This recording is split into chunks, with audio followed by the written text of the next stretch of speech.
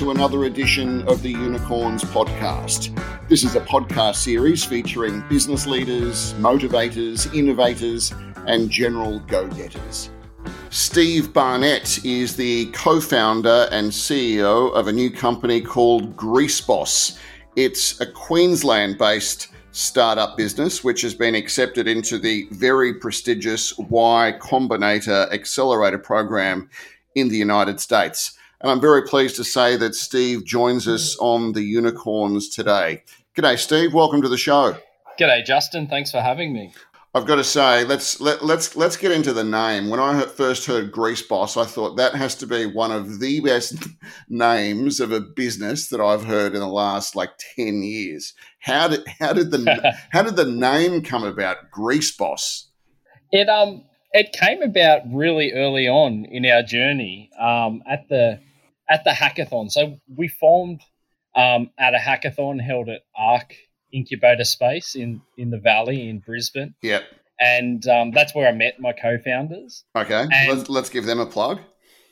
Yeah, Tim and Pete. Yep. And anyway, early on, I think the hackathon, the way it works is, you pitch the idea on a Friday night and then you spend the rest of the weekend building it and you present it in a Shark Tank style event on a Sunday night. And I think it was on Saturday morning, we were sitting around in the circle and the team, we had a number of others, with us join the team for the hackathon event. And one of the guys threw out the name Greaseboss and we just immediately latched onto it. Yeah.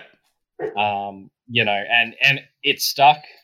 Our logo hasn't really changed that much since then. There's a lot of talk about a number of other complementary products, right, with Boss at the end. Yeah. Because it just works. Yeah. Well, I mean, it's very catchy. So what year was that, the hackathon? How did the business start? How did you all get started? Yeah, so it was in October 2019. It was literally my wife just encouraged me to go to this hackathon, and I'd done a few in the past. Okay. And I'd been out and about looking for co-founders. All I wanted to do was to win a hackathon. You wanted to hack the hackathon. Yeah, exactly. So I'd done a few, I tried a few experiments. One time I bought some old friends from Sydney, and we went to a Brisbane hackathon. And then another time, I went by myself alone and met randoms there. This was the fourth one.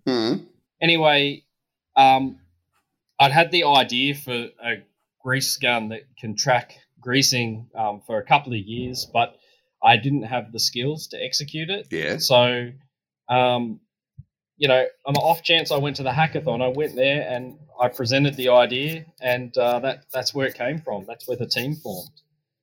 It then spent a few months digesting amongst ourselves. Is this viable? Is this a real business? Yeah. Then some people saw the video online and started calling us and said, "Do you have a product?" Probably midway through 2020, we decided to form a business around it, and it's been get started. Crazy journey since then. So when you met your co-founders and you were at the hackathon, presumably you had other employment, you had a full-time job. This was just like a bit of a side hustle. This was just a side hustle. Yeah. I just genuinely like learning how things work and where things come from. And I thought that the community that attends the hackathons, they were really interesting people. So, I just wanted to hang out there on the weekends, and I did. And presumably because of the specialist nature of what it is you've eventually created, you've had some sort of background in the industry to know that there was a problem that needed solving. Yeah, so I worked for a multinational equipment supplier. I had a number of different roles, but probably my favorite role was when I was effectively a traveling salesman. Okay. And I got to travel all around the back blocks of New South Wales and Queensland and Victoria and meet, all the great people that work out there on the mines and see what they experience every day. And this greasing issue kept coming up fairly often. and a mine site is a very controlled environment. Yeah. These are people that put little plastic things on their wheel nuts to make sure that they can see if the nut has turned. And Yeah. I was shocked that something like greasing that is actually consequential to the profitability of the mine, no one was controlling it. Okay. So that's kind of where it started. I drew a straight line between all of the safety and risk management controls to this particular thing that I was seeing fairly frequently as a failure mode. So break it down for us. What does Grease Boss do? Yeah, okay. So we've developed an attachment for a grease gun. It's a hardware device. Okay. And then we've developed a cloud platform that backs it up. And the purpose of the hardware device is, firstly, to be as invisible as possible to the person doing the greasing. Mm. We don't want to add any extra steps or, make them have to do any additional work to use Grease Boss. We just want them to go out and do their greasing rounds as they would any other day with any other grease gun. But the real advantage of using Grease Boss is that as they do their daily rounds, it will track how much grease is pumped, when it's pumped, if any greasing points are missed in the schedule. And if they miss them, it'll send them an alert so that they can go back and rectify that. Okay. And this is, recorded in the cloud so that there's a record in case, that grease point breaks down for whatever reason. The people who are responsible can go back, look it up and check that the work was done or check that it wasn't done and then find a reason for the failure. So why is, to a layman like me, why is greasing in the mining industry so important? Yeah, that's a good question. It's disruption to their production. So, one of our early customers, it costs them $2 million per hour for downtime, and they're dependent on a couple of conveyors to pull their product out of the pit. If those conveyors break down, everyone on site is standing around doing nothing. Right. Okay. And it could be just missing one greasing that causes that. So, greasing is one of these things that's, a low, it's not on people's radar task, but it has a high consequence. Yeah, if you don't do it. Yeah, and I imagine the bean counters looking at the P&L would definitely notice if there is a large chunk of activity that's just idle, just not happening, and it's because of a small issue like greasing, but as you say, it has huge flow-on effects. Yeah, exactly. Well, we've got another usage case that we're talking with the customer about right now, and this one was pretty funny. Mm. So imagine, the back of a Woolworths supermarket, they've got their trucks coming and going, delivering the food, and the tailgate lift on the back of the truck won't open. We heard of an exact case where a truck was delivering a load of prawns and seafood in summer. Yeah. And the tailgate didn't open, and the cargo spoiled, and it was all related to greasing. So it turns out there's grease points all across the economy. It's like the fundamental bottom of the economy, yeah. But they're there and they keep everything going. So was it somewhat like you talked about driving around to mine sites in your previous job? Was it someone who, or did you notice there were people standing around because there was something out of action, or did one of the technicians talk about the problem? Like, how did you first think, this could actually be an issue? Yeah, so there was a safety incident actually. We were commissioning some equipment, and all of a sudden there was a loud bang behind us, and it turned out that the tail pulley on a particular conveyor had collapsed and broken free of the conveyor. Mm-hmm. At high speed, the conveyor was operating, so that becomes a reportable safety incident. When we went and had a look to see what happened, and, there were other guys working around in this area, so had they have been in the line of fire, someone could have got seriously injured. All work was stopped. We went over and had a look because we were in the vicinity, and the bearing didn't have any grease on it. They radioed the guy who was responsible for the greasing. Yeah. And he said on the radio, I greased it. The person in charge of the mine had the bearing in his hand and it was dry. And, that's what got my creative juices thinking there must be a better way. It's an interesting point, because if you do go to a mine site, that, no matter where it is in Australia, the operators are generally fastidious and to the point of, crazy about safety. Every single point is checked, double checked. But it would appear in this case, this is something that, no one really thought about. Yeah. I mean, in Australia, we've got the best processes and systems for managing safety and risk in the world. No doubt. And it's incredible. This is just one of those things that I don't think the technology has been there for.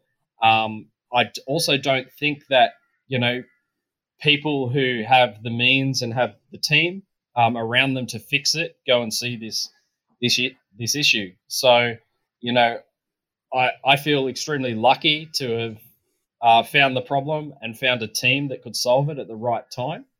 I know, there's a number of other problems out there that can be fixed using IoT. So, we're excited because, we see GreaseBoss as our starting point. Okay. So you mentioned I think it was the hackathon, and then you sort of sat on the idea into 2020, and then you started getting inquiries from punters saying, well, do you have a product? What was that like? That must have been pretty exciting for you guys with, conceptually you've come up with something, but you don't really have anything to back it up. But then you've got interest from potentially live customers. Yeah, well, that's correct. So we got an inquiry based off our effectively our pitch deck. Yep. And that particular engineering company is Cormatic, based out of Brisbane. They've, been very good supporters of ours. Jonathan, wrote us a PO the next day, and we weren't ready. We didn't have a product. We just had a concept. Yeah, right? We were flying by the seat of our pants. Yeah, exactly. And we tried to tell him that, but he said, no worries, I'll go out and I'll get it out there. And then he took it out and put it on a farm in Bundaberg, and he put it at a big industrial facility in Newcastle. Took us about 3 months to build the units. Unfortunately, they only lasted about 2 weeks or 1 week. Why was that? Quality. Oh, right. Just, yeah. Hardware is hard, I think is the famous saying. If you have a software product, you can iterate it, you can change it remotely. But, with hardware, once it ships out the door, that's it. You've got to hope that it's going to work. And if it doesn't, you've got to be ready to fix it. So, that's what I mean. It's been a wild ride, some of these things. But, we've really enjoyed the support of our customers. They've liked it. They see the vision. And they've been patient with some of those early on forays into the market that we had. So those inquiries into the burgeoning business would have come during COVID. So how did COVID sort of upset the apple cart for you guys? Because the whole world's economy just sort of put the brakes on and stopped, and you've got a startup business potentially with unlimited potential, but nothing is happening. Give us an insight of how that affected you guys. Yeah, again, COVID is a blessing and a curse, I think, for a lot of people. Early on in COVID, Tim, our other co-founder, he said, "Oh, I think COVID's going to be around for a while, so let's take a look at our design and our plan, and let's try and design our business so that, we don't have to go anywhere." And, that was, the opposite of what I was used to in the mining industry. My rule when dealing with mining clients is if you turn up, you've done 80% of the work. And I'm the guy who's I had no problem jumping on a plane or getting in my car and driving 6 hours somewhere. I just, wanted to get out there, and COVID put an end to all of that. So we've had the ability to design our business, our process, our product, anticipating that we don't have to leave Queensland, which is not a terrible proposition. Yeah, nice place to be. Yeah. And the other thing was the lockdowns really helped us to focus and build our product, right? We had this order for the 3 units from Cormatic, and, we had all this time.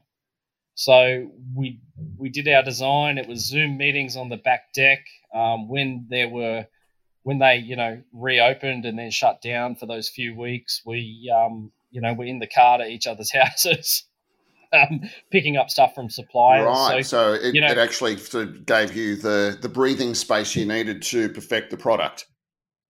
Yeah, exactly. It accelerated a lot of things. And, there's always, when you have a disaster like that, there's always a lot of growth. So I suspect there's probably a lot of startups out there that are just under the radar at the moment that have been born in COVID. I think we'll get a whole bunch of them come through the system. And so how many are working in the business? You mentioned a couple of other co-founders. Is it just the 3, or you've got a bigger team? We've got a bigger team now, and that was enabled by the Y Combinator investment. Yes. But so there's Tim, who's COO, and he manages the customers and the manufacturing. We've got Pete, who's our CTO. He does our product design, our electronics, and our coding. And then we've got Jack as an industrial designer, Will, our user experience designer, and Mitchell, our full stack developer. And then there's a couple of other people as advisors around us. So we've got a full-ish complement. I mean, we're looking to grow. Now, I'm keen to find out about Y Combinator and how that came about. And I know it started. I'm interested to know what that experience has been like trying to do it remotely, given that traveling to San Francisco is clearly off the cards at the moment. Yeah. No, that's a great question. So Y Combinator came about when one of our advisors, Yodam, he's an YC alumni, and he's associated with 77 Partners, and they were our second external investor. So we closed off their investment, and then we were talking about strategy, and Yodam said, Y Combinator's opening. You guys should try. And in our minds, we talked it down. We said, it's less than 0.1% chance that we're going to get in there. Not because the competition is massive, but, we're an industrial company. We're, from the back blocks of Queensland. These guys do things like Airbnb, Dropbox, Uber, and Twitch. Everything. Yeah, we're just the odd guys out. Might have helped. But, the application was only 2 pages long. It took us a couple of hours. Yeah. And then we just put it in, and we forgot about it. Yeah. And they gave us a call. What they say? Now Grease Boss. We're interested. Yeah, they literally did. So their process is 2-page application, 10-minute interview with their alumni, and they put 4 of their alumni on the panel. So we did a little, when we heard we had the interview, we did some coaching about how to describe the business and, the right words and concepts to use. And there was a couple of other Aussies who were interviewing that, we found out who they were, and we did mock interviews with each other, that type of thing. And then was it on camera or Zoom or just on the phone? No, on Zoom. Yeah, okay. So there was no hiding, like you were up in lights, so to speak. We're up in lights, exactly. Again, on the back deck, in the backyard, in the view. That's the irony. The cicadas and the cockies, yeah. Yeah, exactly. And so so you got accepted in, and then so what does that mean? Yeah, so it's a 3-month program. The purpose of it is to position the startup in the most favorable way to raise a seed round. Okay. So everything in YC is about demo day. And I mean, this is being recorded in early March. Demo day is on the 20th of March, so it's 3 weeks away for us. Yep. The program runs for 12 weeks, and in the 12-week lead up to demo day, it's all about getting the business ready. So making it investment ready. Yeah, making it investment ready for our seed round. So firstly, it's, the shock, you're in, and then you look at the other people in the cohort and you think, I'm not worthy. Yeah. It's like, like on Wayne's World type thing, I'm not worthy. And then once you overcome that, it's all about, developing your value proposition, finding your product market fit, getting those early customers on board, and then, telling the story in a way that will connect with the investors. So we're now going solidly into fundraising mode, and, we've picked up 5 or 6 additional customers through our duration. Good. And we're very grateful to them. And they've been very helpful.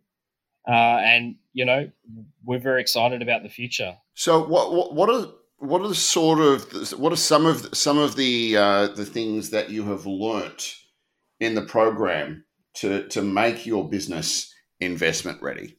Yeah, that's a good question. So I did an MBA. I went to a business school in Sydney, and I've had to unlearn a bunch of that stuff. It was good. It was good at the time when I was in a corporate context, but in this space, the maths is weird. Some of the concepts they're not. They just don't translate. So I've learned how Silicon Valley and software as a service platform type companies are valued, and how investors look at that and how they calculate trajectories and that type of thing. But I never learned that in business school. I just learned how to do a discounted cash flow on revenue. But when you're pre-revenue and you're just an idea in a pitch deck, right, it doesn't work. But you've still got value. So I learned, what are the nuances and what do you look for when you're valuing an early stage idea? And what do they look for? Give us a sense of your understanding of what savvy investors at that seed round are keen on seeing. It's all about trajectory. So you want to, in the 3 months, you want to acquire as many customers as you can, and then you want to get them on some type of contracted basis, recurring contracted basis. Yep. Right, and that's going to be an indication of your profitability and an indication of what the market norms are. So you take that, and I imagine, like, that video game Tanks where you and I play it with my daughter on my iPhone all the time. That's like you position your cannon, right? Yeah. And then you go and you really look hard at the total addressable market. They call it the TAM. And the TAM is really the size of your bullet. Yeah. And so the bigger your bullet and the better your ability to hit the target, you can pick up a lot of that stuff just within 3 months of operating the company. And have you done a sort of a back of the envelope calculation on the size of the addressable market that Grease Boss can slot into globally? Yeah, I have. So we're measuring our success on how many grease points we have in the system. So I did, exactly that, a back of the napkin calculation. I used the mining industry and agriculture and defense and all these kind of verticals that we're relevant for. Yep. And I figured out that there's about 600,000 grease points in Queensland that we could have. And then in Australia, there's maybe 5 million. And then in the world that are applicable for Grease Boss. So this is not all grease points, because some are not. This is just what's applicable for Grease Boss. In the world, it's a bit north of 250 million individual points that we could fit a tag to, and we would give our customers some level of value. So I'm probably the only guy who's ever thought of that. Grease points, yeah. Grease, well, they're actually called grease nipples. So our funny little metric that we talk about that's an entirely different podcast, Steve. Exactly. Well, our favourite metric is nipples under management, numb. And it gets us a lot of attention when I say it, and I'm always smirking when I do it. Oh, that is the funniest thing I've heard all day. So, what about competitors? Do you have any? I imagine if this is like a unique point, I mean, I don't know. You tell me. Anyone out there trying to copy you, or do you have are there similar products in the market that are trying to do the same sort of thing? Yes and no. So there's a whole category of products called auto lubricators. Mm-hmm. They've been around for about 20 or 30 years. Yep. A lot of people would see them as our competitors. We don't see them as our competitors because we intentionally targeted the grease points that you cannot fit an auto lubricator to, rather than auto lubricators. Yep. But that is a thing. And then we've taken out patents on this and done literature reviews. So it is implied in the literature that there are others working on a similar problem, but there's nothing in the market right now. So that's a good thing. Our strategy is be first to market, learn, make it an incredible user experience. By going public, on shows like this, we expect there'll be people to follow us. So are all of your customers at the moment in Australia, or do you have some overseas?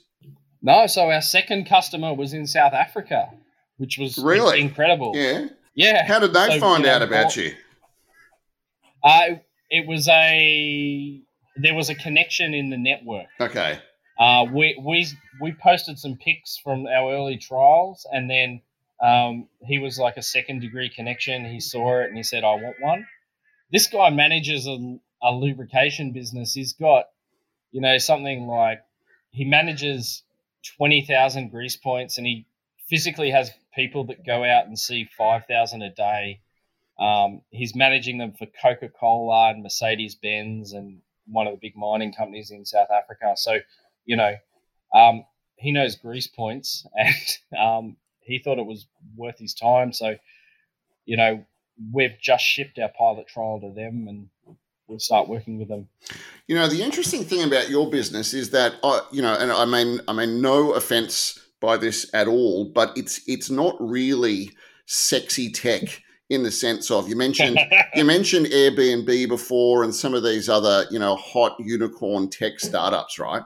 This is in an industry that probably not a lot of people are paying attention to, but that's where I think there's incredible upside for your business just to scoop up the market, and all of a sudden you're looking at all things going well, a multi-million-dollar business. Yeah, unsexy is definitely the term, and that's how I describe it to investors. Yeah.